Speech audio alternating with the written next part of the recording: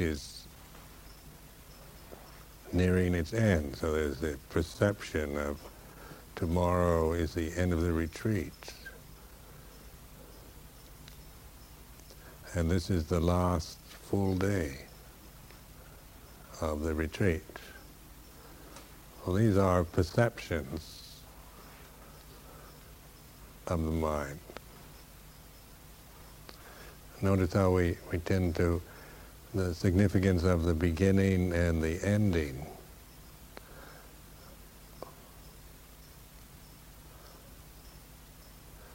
So when you attach to the perception of the end, then one's mind starts associating with what we're going to do next, what we have to do when we go home, or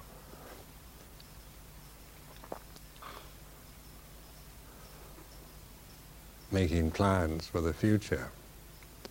And reflecting, then we see that we're talking about what we don't know yet. We're planning for the future, but this is thinking, process of thinking, and the habits of I'm leaving here and going there, the end of the retreat, and then I go back home.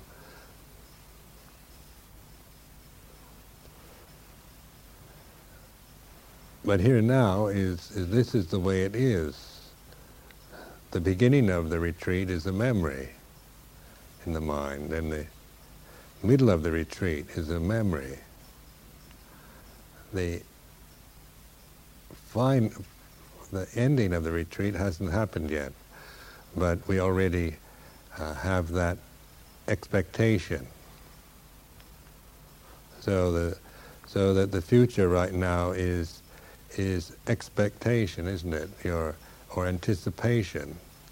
Those feelings, you can watch them as an object in your mind. Just that the desire to make plans and to think about your next move or what's going to happen afterward.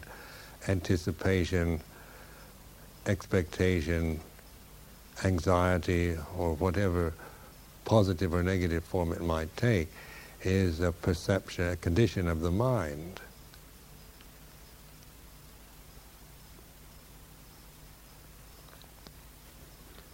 So there's the knowing, the seeing of that. There's the ability to know that for what it is. Now, just being conscious and aware, we can observe just the way our mind feels and reacts just to the idea of the end of a retreat, going home, which is still the future, but yet to us can have a reality, a very strong reality, which is really an illusion because it hasn't happened yet. But our habit tendencies are to live in the past and the future. Attachment to the past, remembering yesterday and planning for tomorrow.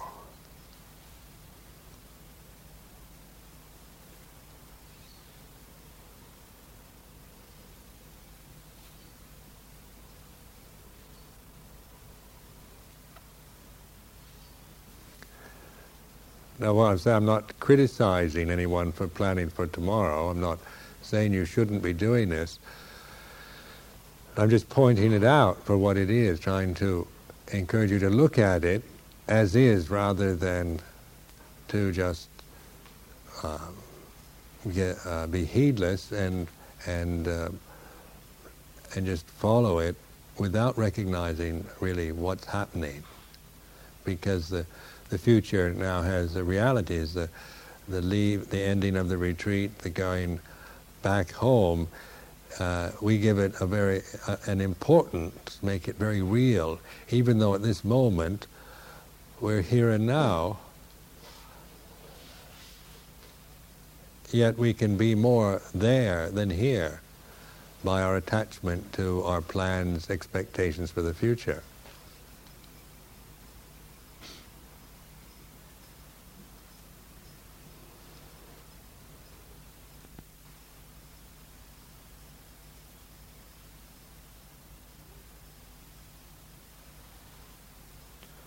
reflecting on the results of this retreat, just being here for so many days now, and bring into your mind the way, what's actually been going on, how, say, a retreat is. Place, you come, it's not your home, so you're not living in a familiar environment where you own things and where the objects of your life are around you. You're living in rooms with, maybe sharing a room with somebody you've only met at the beginning of this retreat, or that it's a Roman Catholic center, and that everything is organized for you. You don't have to make decisions. It's not your place. You aren't responsible for this place, and you don't have to make any choices or decisions about what to do. It's all, we very compassionately made the schedule and tell you what to do. So you don't have to decide. And notice what it's like to not have to make a lot of decisions. Because decision making is always putting us in a state of doubt and worry and unsurety, hesitancy. And these states are quite unpleasant for us. What should I do? What should I wear today? Can be a form of suffering, can't it?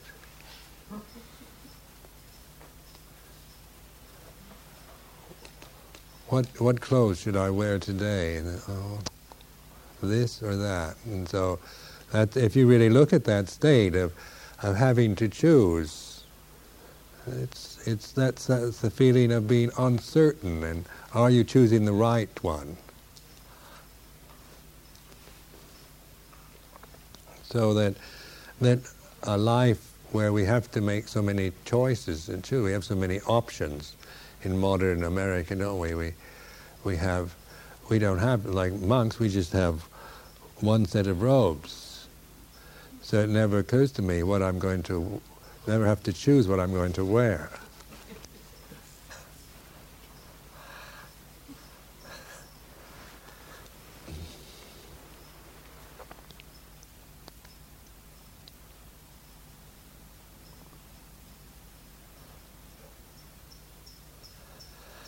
But that's relatively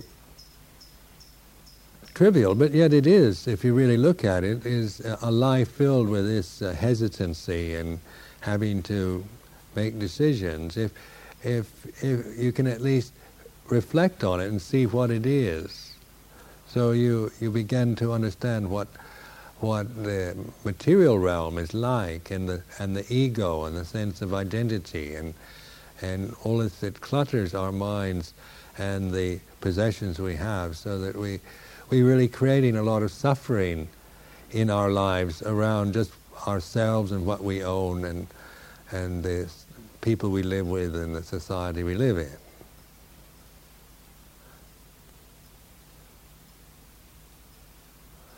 Let's say in an organized situation such as this, it makes life very simple.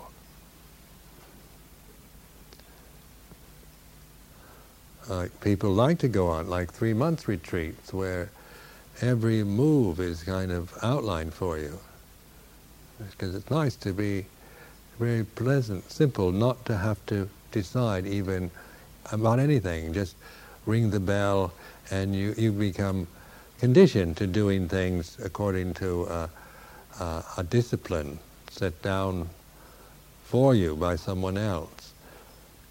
And once you accept that, then its life is much more simple than if, say, in daily life where you have to choose all the time, and then you have so many choices and possibilities and you're always hesitating and wondering about whether you really want this, that, or the other, or the other, or the other, because there's not just two, there's many. watching the television now. If you have these cable, you can have a cable television with these saucer discs, and that where you have almost infinite choices of television programs. That must be a lot of suffering. Especially in a family where each one wants a different program.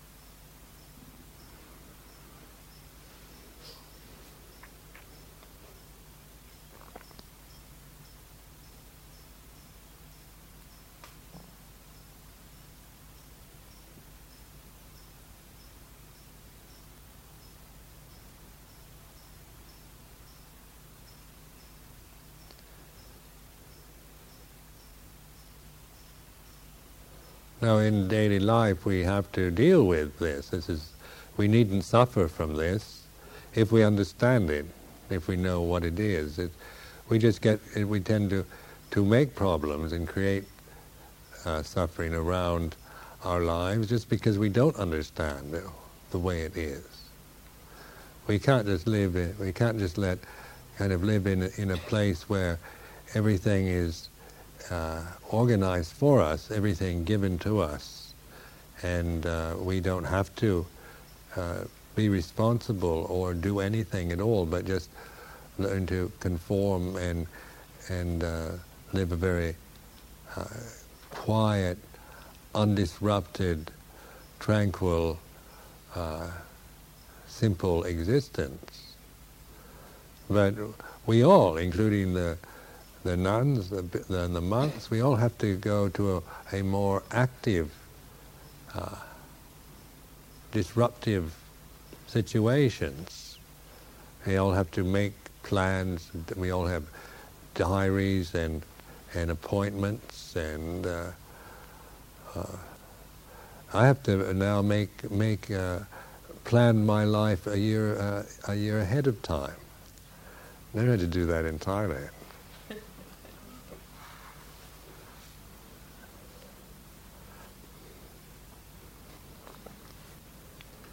Assuming that I'll be alive next year, so that we make these plans.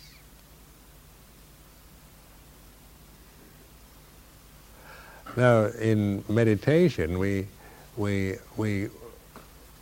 have this ability to bring ourselves to the way it is, with just the reflection on the posture, on the feeling, the Vedana, the breath, the sound of silence. So we can center ourselves, compose ourselves, recollect ourselves from the busyness of life. Because if we just make plans for the future and think about the past, we forget totally about the present. The present is just busy with doing things for the future, getting things done, trying to get things done or start new things. So it's from one thing to another, and we never stop, except maybe we crash out at night, fall down on the bed and just crash out into sleep. Hopefully, because by the time you might have insomnia and lay there for hours getting more and more frustrated because you can't sleep, because you've got another day ahead of you of hard work making plans for the future and getting things done.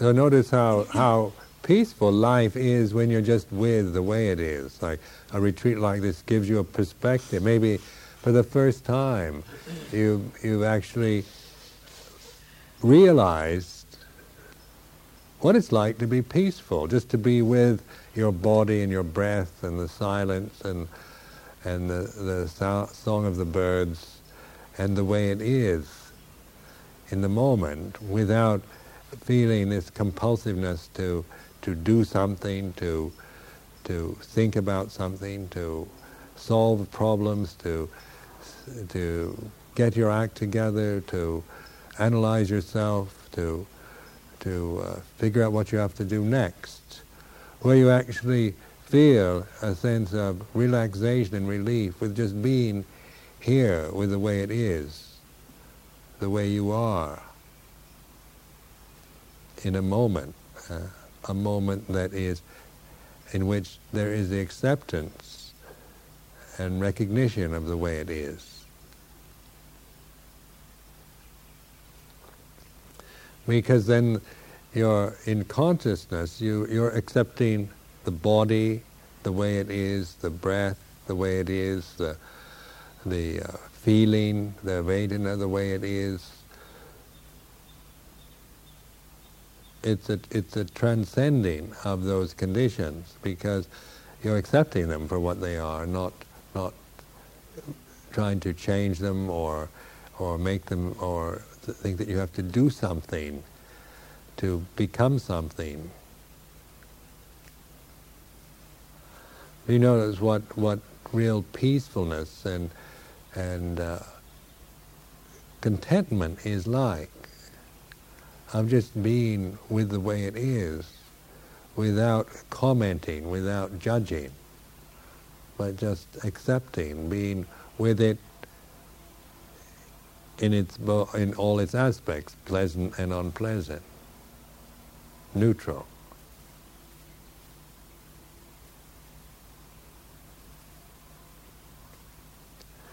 Now some of you have to go maybe back to difficult situations where your jobs or professions, you have a lot of things that are very maybe depressing or disruptive or frustrating.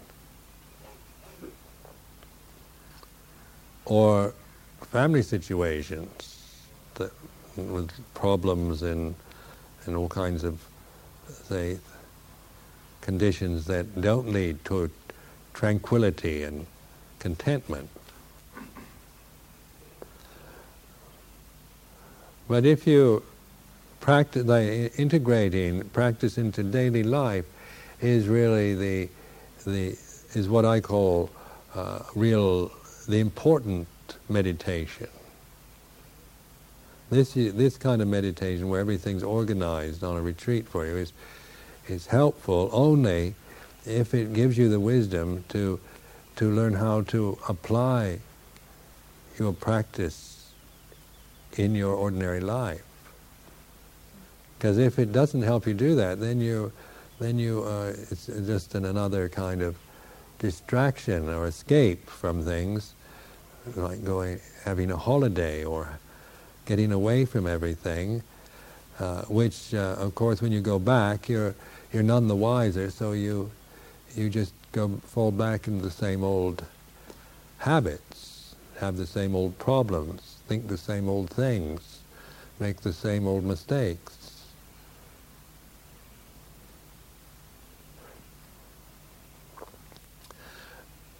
Now, when you're mindful, you notice that the changing nature. In a moment, everything is changing. And more you're aware, where if you're coming from a prejudice, like if you have in your mind now, looking into the future, saying, tomorrow I have to go home, and then there's this, and then there's that problem, and then have to go to work again, and the traffic jams, and all the disruptive people, and then you're already, and you actually grasp that kind of thinking, you set yourself up for misery. because that feeling of dread and for the future, anxiety, and I've got to do this, and you're not only will you suffer in the future, you're suffering right now before all that happens to you. Just thinking like that is suffering.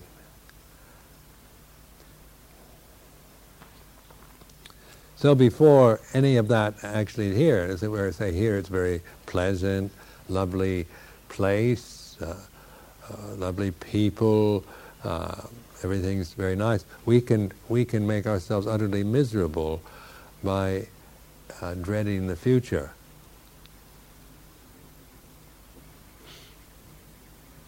Because if we attach to retreats and to the insights and experiences on retreats, or the peacefulness of a retreat, then when we go back to our ordinary life, then we tend to feel even aversion or we become critical because we're comparing it with a special situation such as this, something that where we try to set up a situation with the least amount of distraction and annoyance. Where in daily life we have to put up with a lot of distraction and annoyance. So when you understand, then you don't create a problem about that. Take life as it comes, and trust in being mindful in the refuges of the Buddha, seeing the Dhamma, of mindfulness and wisdom, and the realization of truth, even in disruptions and unpleasant situations.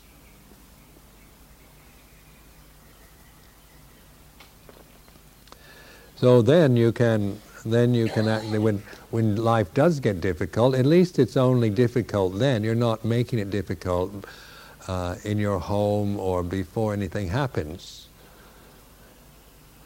I mean, life does have difficulties, so let them be part of a flow rather than because you realize the possibility of difficulties, making life here difficult because you're dreading what might happen in the future. If we have the ability to be mindful now, we'll be mindful even in the midst of difficulties in the future. You can trust in that.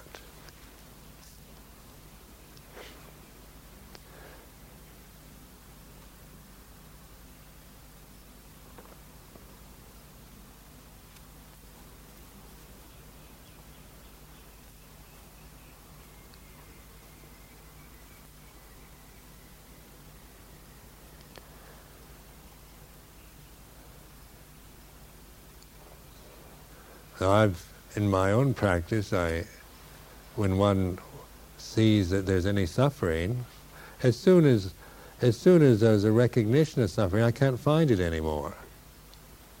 Honestly, I can't find any suffering when I'm mindful.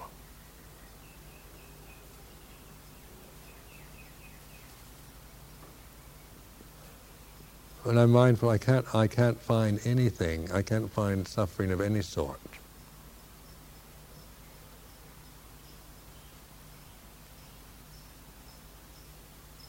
I mean, I can still see other people suffering, or I can see unpleasant things if they're in front of me, but there's no suffering in the mind if there's mindfulness.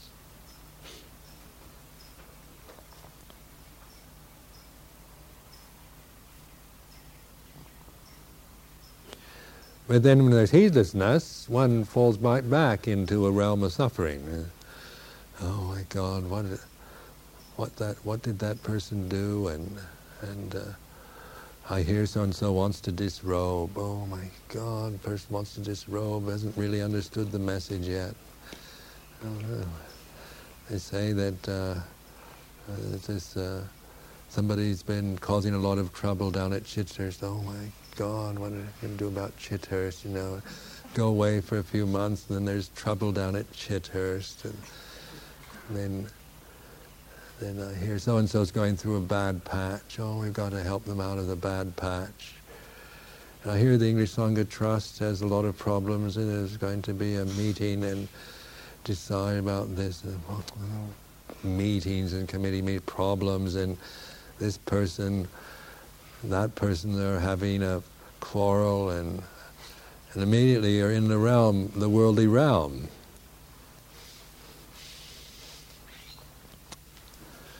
And what's happening in the Buddhist society in London? Oh, well, you know, there's a trouble with this, and then so-and-so resigned from the council, and it's just not what it used to be.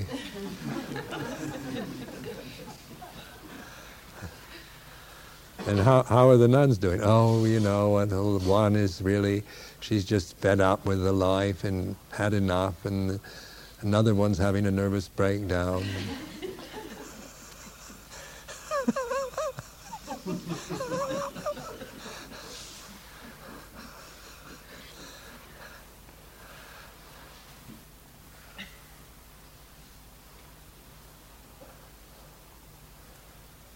So that's the world, that's the way the world is. It's full of that, isn't it? It's endless.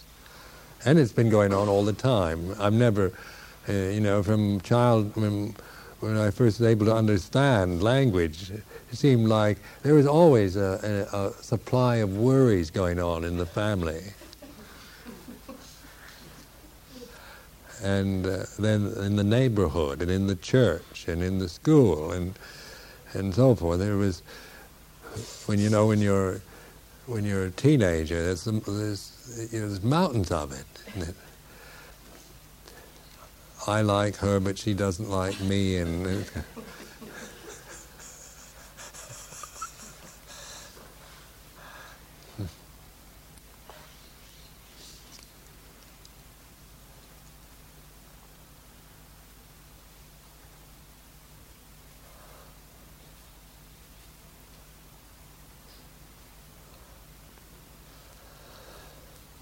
so that is the world. The world, in a sense, there's an endless worry about life, about having children, like mothers. You talk to mothers, and I said, it must be really difficult to be a mother because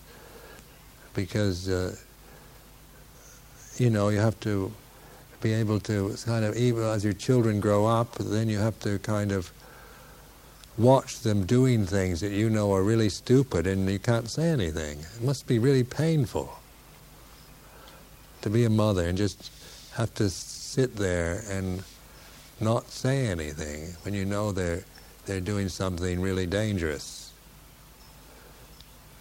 And then this woman said, "Oh yes, it's really, really anguishing." And then one woman I know in Thailand, she was a really lovely kind of person, full of kind of good-heartedness and exuberance and caring for everything, but suffers all the time because she's always trying to, you know, make everything right and make everyone happy, and so. But you know, this is impossible. She can't really. She does make people happy quite regularly, but she can't do it all the time, and so there's suffering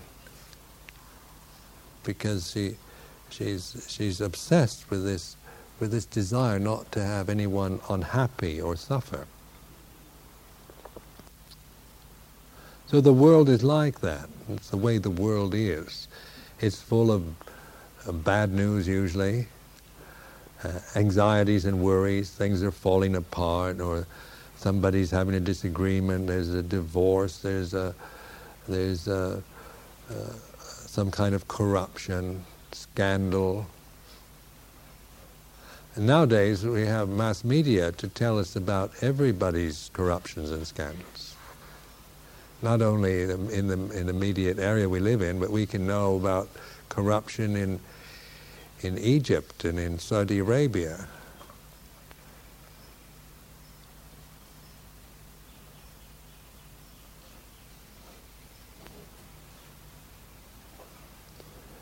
So one way of recognizing that's the world.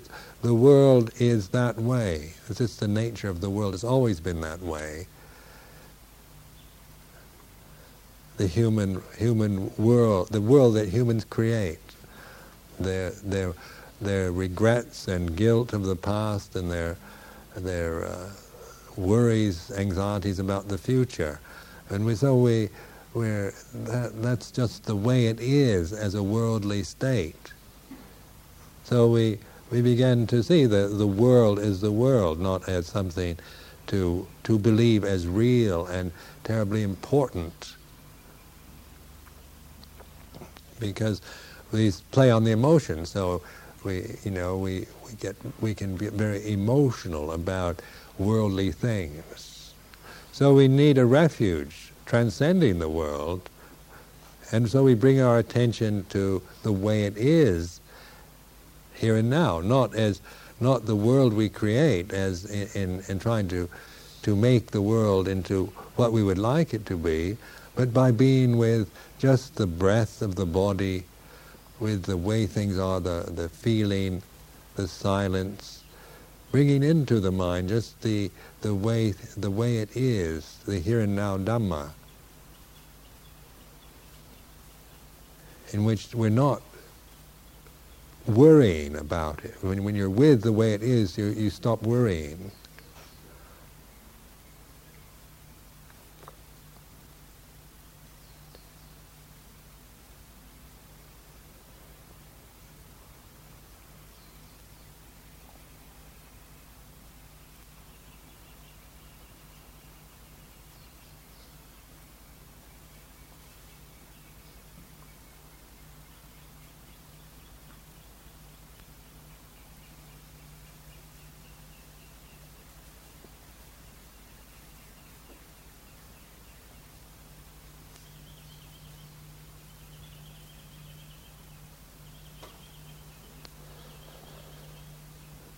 Now when you go home, really try to remember that, to keep centering yourself, so that you're, even in the midst of all kinds of worldly difficulties and problems, try to remember to just stop being caught into endless worrying and trying to make everything right and regretting things of the past and so forth, to have the confidence and the trust to just go to the breath or the sound of silence more and more, to compose yourself, to center yourself in Dhamma, rather than to just go round and around and around in your head and emotions about the problems of the world, because the world always has problems. The world is a problem itself. The world can never be satisfied. It's unsatisfactory. The world very nature is dukkha, is unsatisfactory. Dukkha, the word itself, a Pali word, means that which we can't bear, that which is unstable, unbearable. So it's the worldly realm is an illusion. It's like a dream, and yet we believe in it, and we can't bear it. The world we can't stand, because it takes us to despair and worry. Sokha paritewa tukha tomanasa upayasa. As soon as we grasp the world, we're in that realm of suffering, which we can't bear.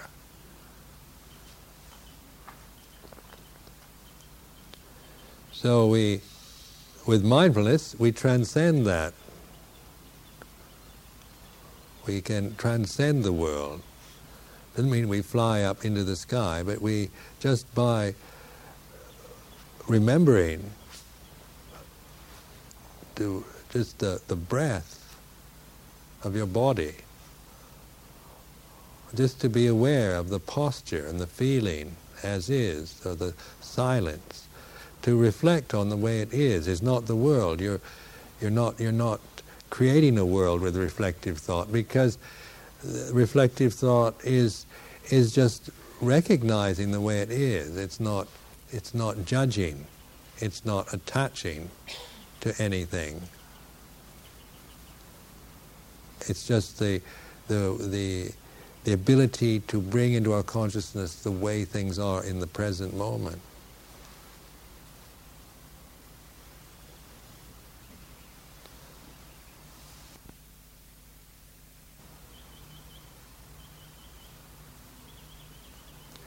I remember in a monastery in Thailand, the first year that I was with Ajahn Chah, they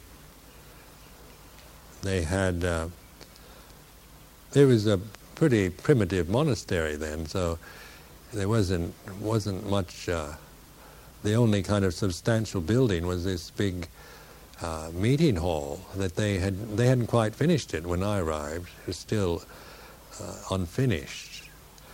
But for the rainy season, where you have to go in this kind of retreat, everything was, we just stopped kind of doing things, and there were a lot of kind of formal practice and so forth, which I thought was real meditation. Then the following year, they decided to build a dining hall attached to the big meeting hall, and the monks had to build this dining hall. So I had to help them. And I thought, this is interfering with my practice. But as soon as we get this dining hall done, then we can start practicing again. So I learned how to lay bricks and render them and do all this work, all of this idea that this wasn't practice, and that the idea that once we get the dining hall done, then the monastery will be finished and we can practice. And then the dining hall was finished, and then I went off to another monastery. This other monastery, I wanted to go there. So this other monastery didn't have much in it, so then we had to start building things there. I thought, as soon as we get enough little meditation huts and this done and that done, then we can really, that's the idea always, that in the future the monastery is going to reach a state of completion, and then we can really do something.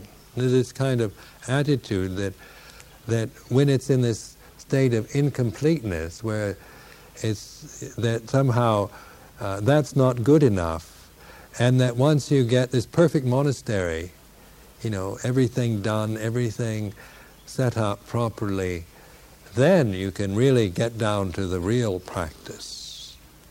So, but I've never seen that happen. I've never seen a monastery yet that was ever completed. It seems to be an ongoing process. Because just when you think that that's all you have to do, there's something more that you have to do.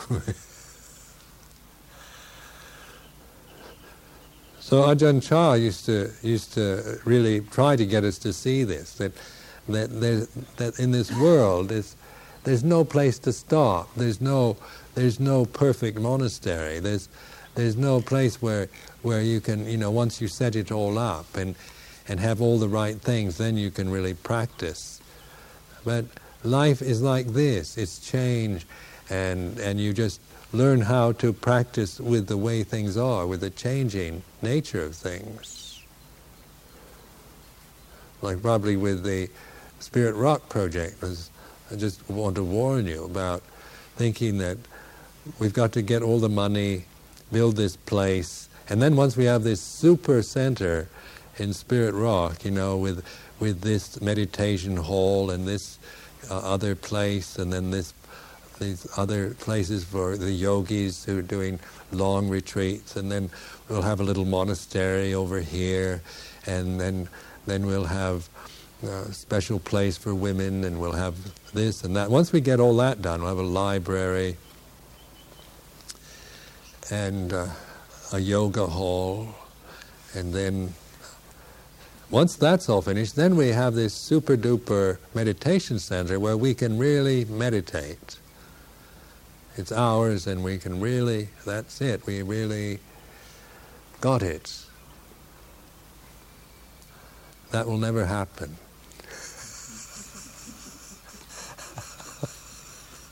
Let me warn you.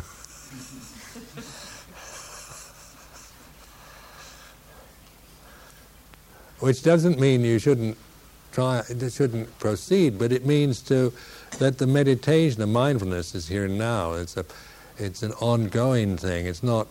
Don't follow the idea that you need this super duper place to meditate, and then you can really get down to the real practice and have this ideal vipassana community where it's a utopian dream. Where everything's going to be just what you want then. Kind of bright-eyed, enlightened people practicing vipassana and living in harmony and everybody content and happy. And that's the ideal, that's the dream. Wouldn't it be nice if? But life is this way, isn't it? It's in monasteries, in the best monasteries, and wherever you happen to be, there's always this.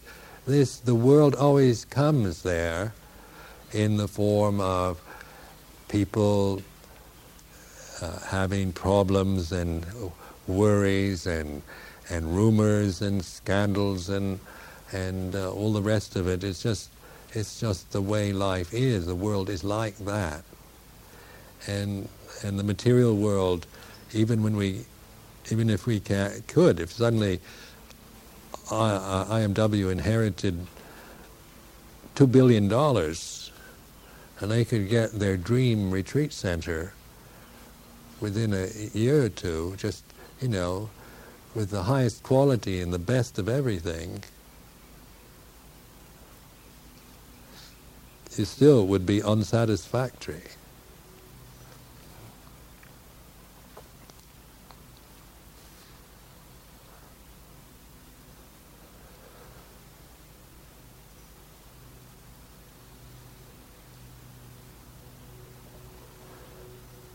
So in reflecting in this way, we see this tendency to make demands on life or expect that the future holds something wonderful for us when we get all our wishes fulfilled. This idea, it's in the future. But bringing your attention to here and now, you realize it's perfect the way it is right now. There's no suffering. Things are as they are, they change, and life is this way. The world, we still experience the things of the world as they impinge on our minds, but we're no longer deluded by that world. We're no longer grasping the world and believing in the world. So we no longer suffer from the worldly states, because they're not ours, and we know what they are. So that we don't expect a golden age in the future, or we're waiting for the Maitreya or the return of the Christ. But we have the ability to realize the truth.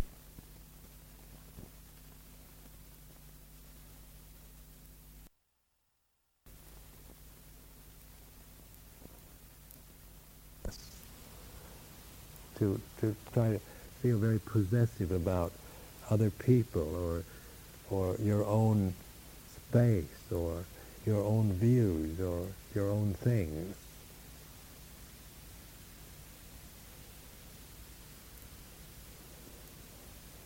One of the, in the monastic life, people would say, oh, they'll come up and say, I've had enough, Ajahn Sumedho, I can't stand it any longer here. I say, yes you can.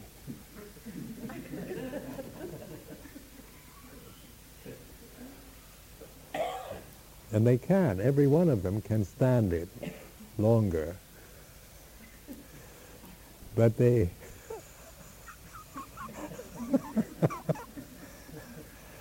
but there's something in our mind that says that. I'm fed up, I can't stand it any longer, I've had enough. But we can always stand it longer.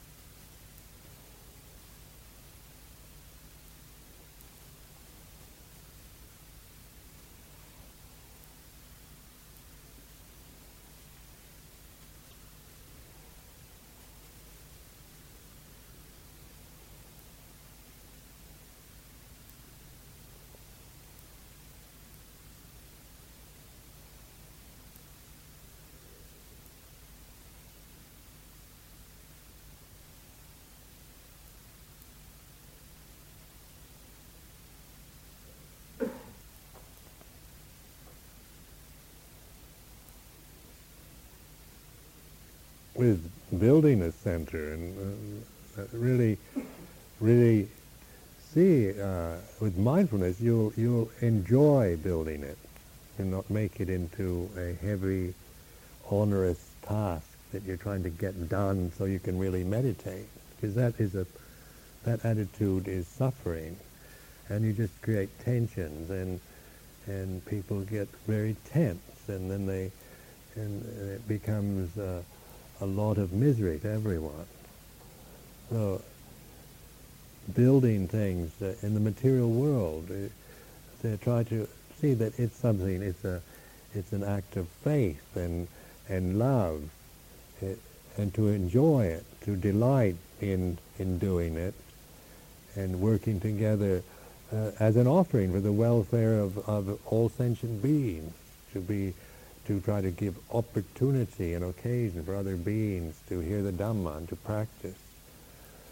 But when we become obsessed with the procedure and all the things that the worldly conditions that become involved in such a project, it becomes stressful and burdensome. And then no longer do people want to, people become disillusioned because nobody likes, people's lives usually have enough stress, looking for more. So, like in our monasteries, I think in Chithurst, that was most inspiring. The first 5 years at Chithurst, where you're having to rebuild, tear down. The first several years, it was having to tear down things because the house was in such bad condition. We had to strip plaster off the walls and replace all kinds of beams. The beams in the floors were rotten, and we had to learn how to take out rotten beams before the house fell down and insert a new one, and we had to live in a kind of work site, and with the building going on all the time, and yet I remember that as being a very happy time for me. It was a lot of really a lot of giving carried on. People, the monks, the nuns, everyone were really giving wholeheartedly to it, and even though physically there's a lot of maybe discomfort and inconvenience, it one can bear that. That's completely bearable. Kind of the discomfort, living in a cold, damp, rotting house is not suffering. But one can suffer there. One can suffer even in the most beautiful, warm, and beautifully decorated, comfortable home, and one can commit suicide in it. Isn't it? People do that every day. People living in old derelict houses with the plaster falling off, it's not so common to commit suicide under those conditions.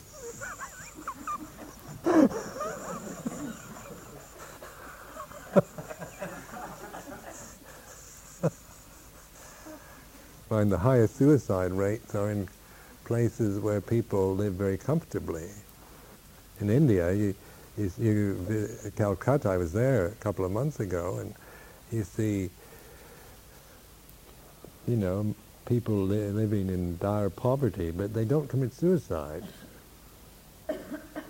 I'm not recommending poverty, but I'm certainly not thinking. I don't recommend that as the answer. But recognize that the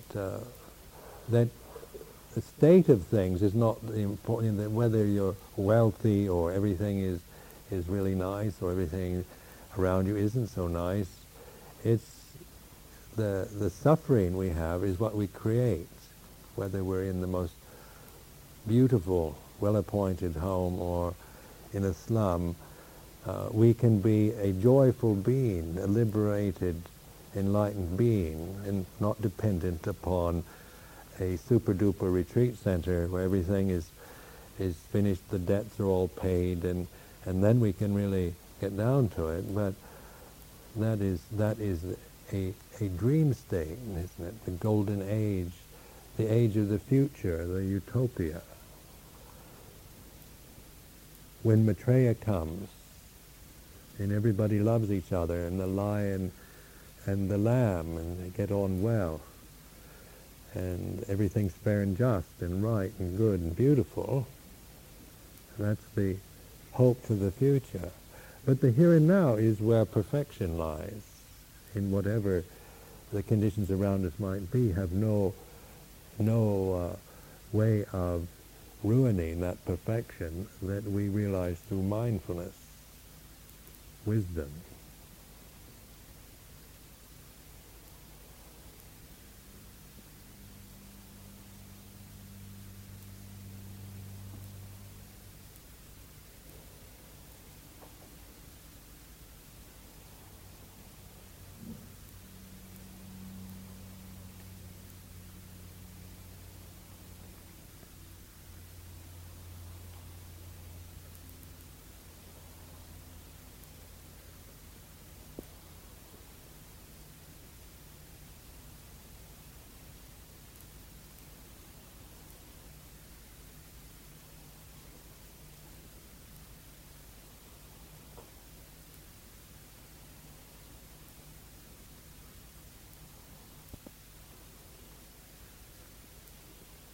And it's time to contemplate what a blessing is. It's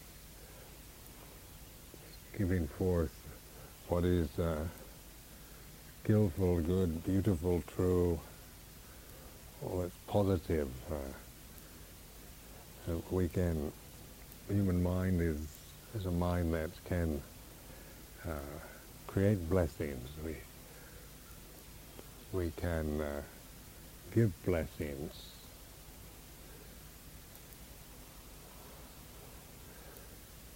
Well, we've been living together for the past 10 days in this very noble way. Everyone with the intention to be free from all delusions, realize the ultimate reality. Our efforts, our energies and our intention have all been aspiring towards this noble goal and noble realization. So realize that this is, no matter what mental states you've had to bear with, no matter how terrible or low or painful or whatever the mental states you might have encountered during this time, your refuge has been in wisdom and truth and virtue, and your intention is to realize ultimate truth, be free from all ignorance. So in meditation, then we can have this freedom and safety to look at the things that we have to experience in our mind. You can't sit here and just create a totally beautiful mental state that lasts for 10 days. So we sit here, and sometimes the mental states can be rather horrible, but that's part of the purification, isn't it? To be able to see it for what it is, see that the hell and the miserable states are impermanent and not self, and to see them as the dhammas that arise and cease, rather than as oneself, one's personal problems, one's defects. So in this way, you're realizing a state of blessedness and goodness. You rise up to a higher plane. You begin to realize your true nature, rather than be stuck in the delusions you have about, or the illusions you have about yourself and the world you create.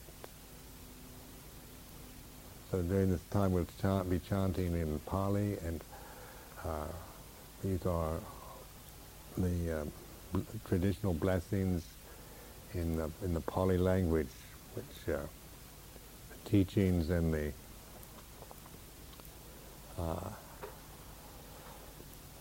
highest thoughts, the most beautiful possible concepts that human beings can think or create in their mind are being expressed at this time in this chanting.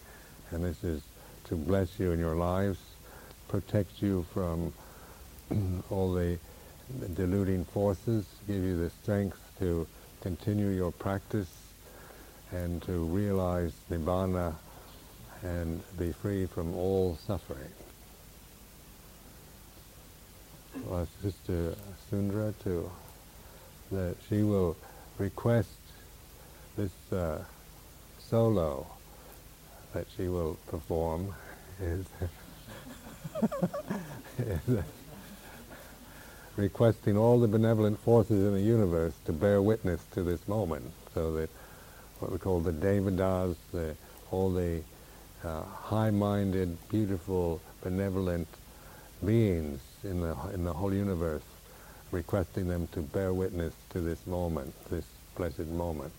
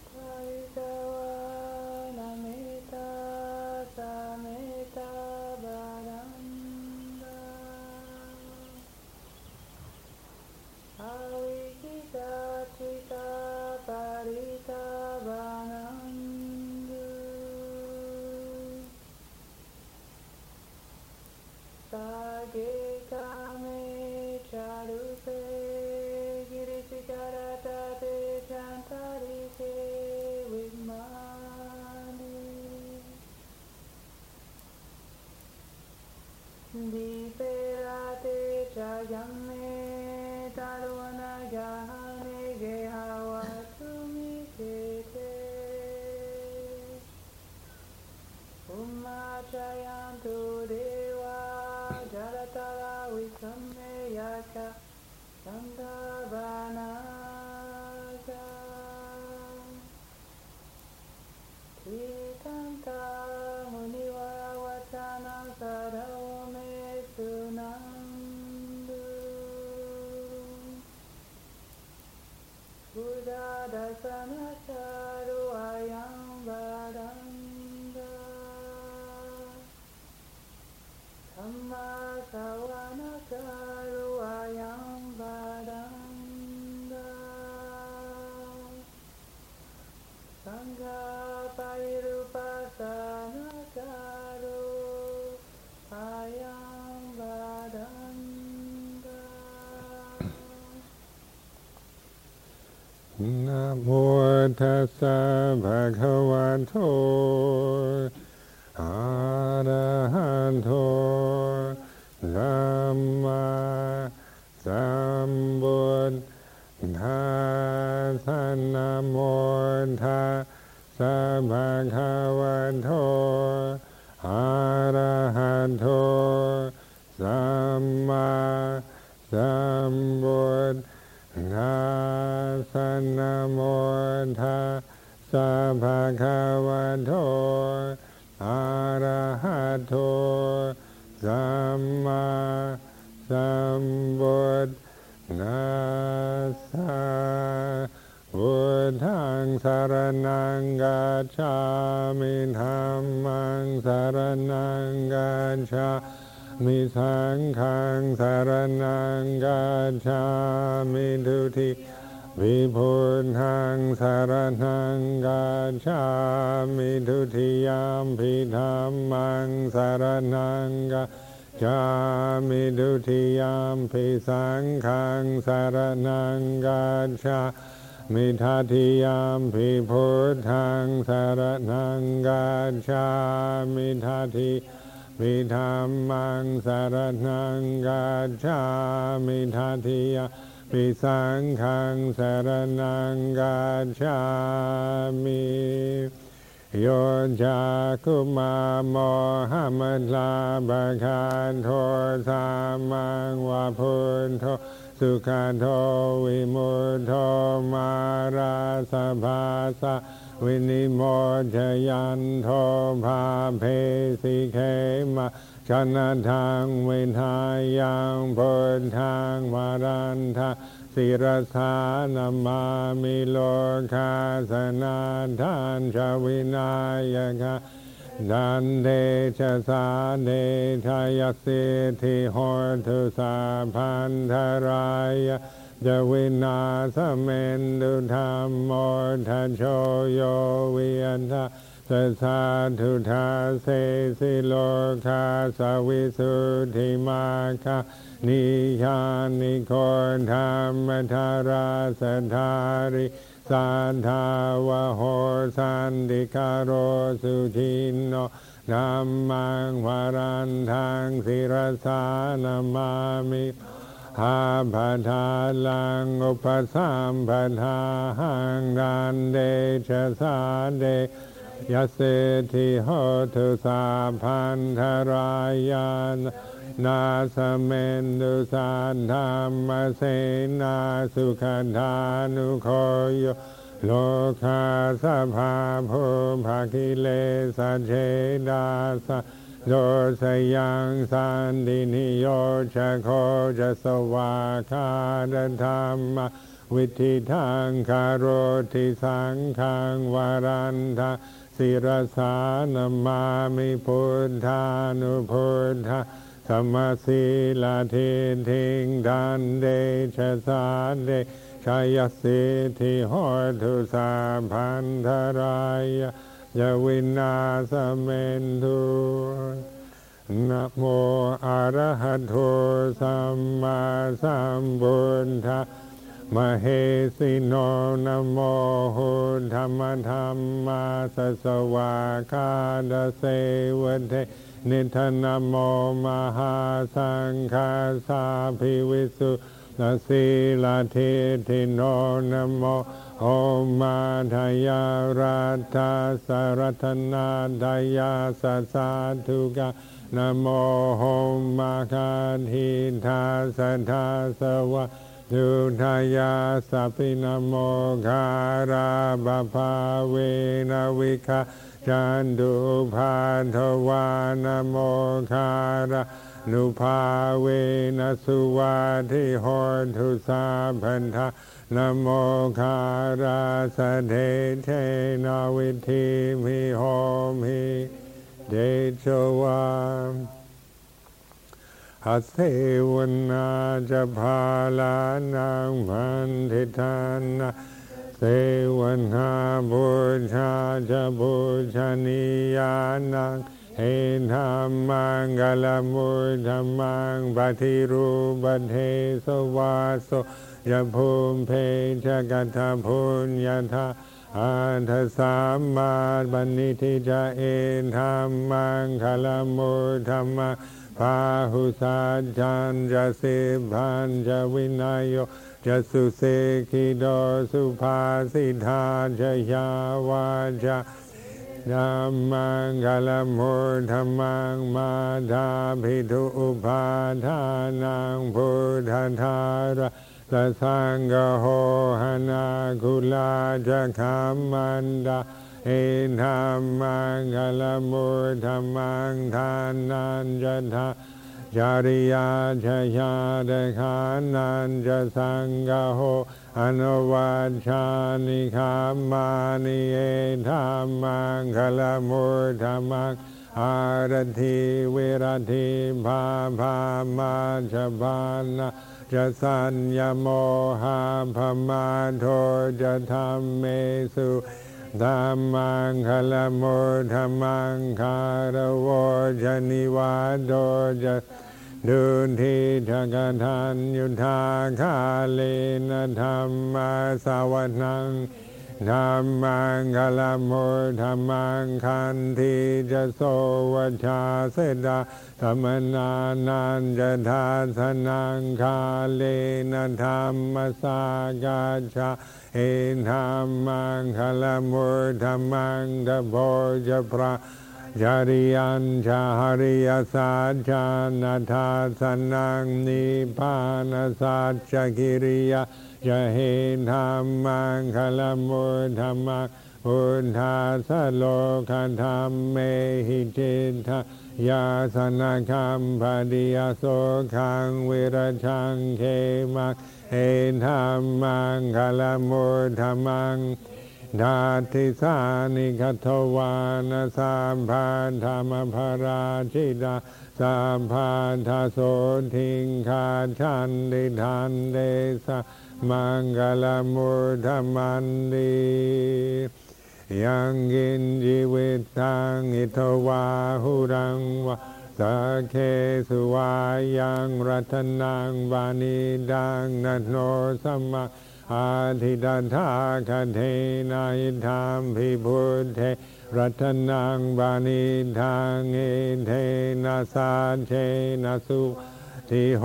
ทุขยังวิราคังอามคังวานิทางยะถาชะคาสาขมุนีสมาหิโดนะเทนะทะเมนะสมาธิขินจิเหธรรมพิธรรมเมรัตนังวานิทางเอเทนะสาเจนะสุวาทิโหทุยัมพุทธเสโทภาริวันนายิสุทิงสมาธิมานะดาริคันยมาหุสมาธินาเดนะสมโมนะเวชาดิเหธรรมพิธรรมเมรัตนังวานิดังเนนะสัจเจนะสุวาทิโหตุเยโภคลาหาดัสันธาปัสสันธาจันทาเฮธานิยุคานิหนทิเทธากินายสุขธาสสาวกาเฮเทสุทิ นานิมหาภาลานิเหธรรมภิสังเขรัตนังบานิทางเอเทนะสะเยนะสุวาทิโหตุเยสุปยุทธามนัสสาทาเลนะนิคามิโนโคดัมมสสาสมันหิเทปาทิภาทาหมคังวิคายละทามุทานิพุทิงพุนชมานะอิทัมภิสังเครัตนังบานิทังเนนะสาเจนะสุวาทิโหตุนางภูรานังโนวังนาทิสัมภวะวิราชจินทายติเคภวะสมิงเทขินาภิจาหาวิรุลิชันทานิพันนิธิรายทายัมพันธิโพอิทัมภิสังเครัตนังบานิดังเอนเทนะสาเชนะสุวัติโหตุอิติปิโสภะคะวะอะระหังสัมมาสัมพุทโธวิชชาจารณะสัมปันโนสุขโตโลกวิทูอนุตตรโพธิสัตธรรมสารติสัทธาเทวมนุสานังพุทโธภะคะวะติสวาคาโตภะคะวะทาธัมโมสันทิฏฐิโกอาคาลิโกเฮหิภาสิโกโอปัญญาอิโกปัญชาทังเวทิทาโพวินยูหิทิสุปฏิปันโนภะคะวะโตสาวกสังโฆอุชุปฏิปันโนภะคะวะโตสาวกสังโฆยายาปฏิปันโนภะคะวะโตกสังโฆสามิทิปฏิปันโนภะคะวะโตสาวกสังโฆยะติทังจานทาริภูริสายุคานิยาภูริสาภูคลาเหสัมภะคะวะโตสาวกสังโฆหุนายโยภาหุนายโยทาคินายโยหันชลิธารณิโยหานุทารังปุญญาเคดังโลกาสาธิมหาการุณิโกนาโทหิทายสัพพพานินาบุริทวามภารมีสัพพะบาโทสัมโพธิมุตธรรมังเอเทนะสาโชภาเชนะโหตุเดชายมังกลังชยันโทโพธิยามุเลสากยานะนันทิวันทโนเฮวังโดวะวิชัยโยโหหิชายาสุชายมังกะเลอบาราทิธรรมาลังเคสีเสบัทาวิโภคาเรอภิเษกเขสัมภพุทธานาอาคาบาโทภโมทาดิสุนาคาดาสุมังกลังสุภาพาทังสุโหทิดาสุขโนสมุหุนโทจะสุเยนทาพรหมชาริสุบันทาขินังคายคามังจาคามังบันทาขินังบันทาขินังมโนคามังบันิทิเดบันทาขิ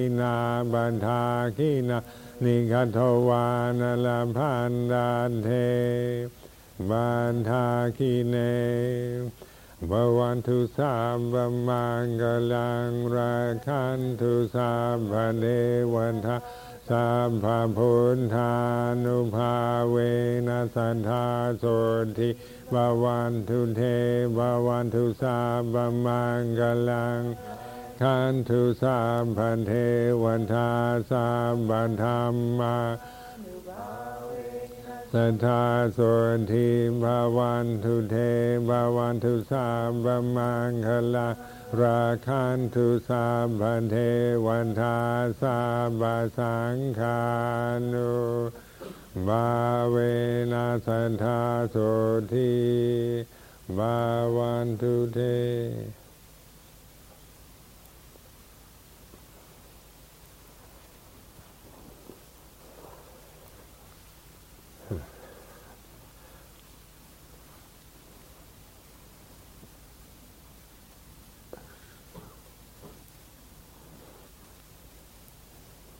So now it's time to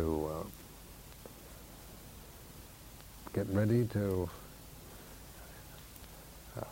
go back to the daily life practices, developing the 10 parameters, generosity, morality, renunciation, wisdom, effort, patience, honesty, resolution, loving kindness, and equanimity. Remember that. And you're all invited to come and visit our monasteries in England. Feel free to drop in any time when you're in the area. And any of you so inclined to change your hairstyles to the clean-cut look, just let me know. Thank you very much.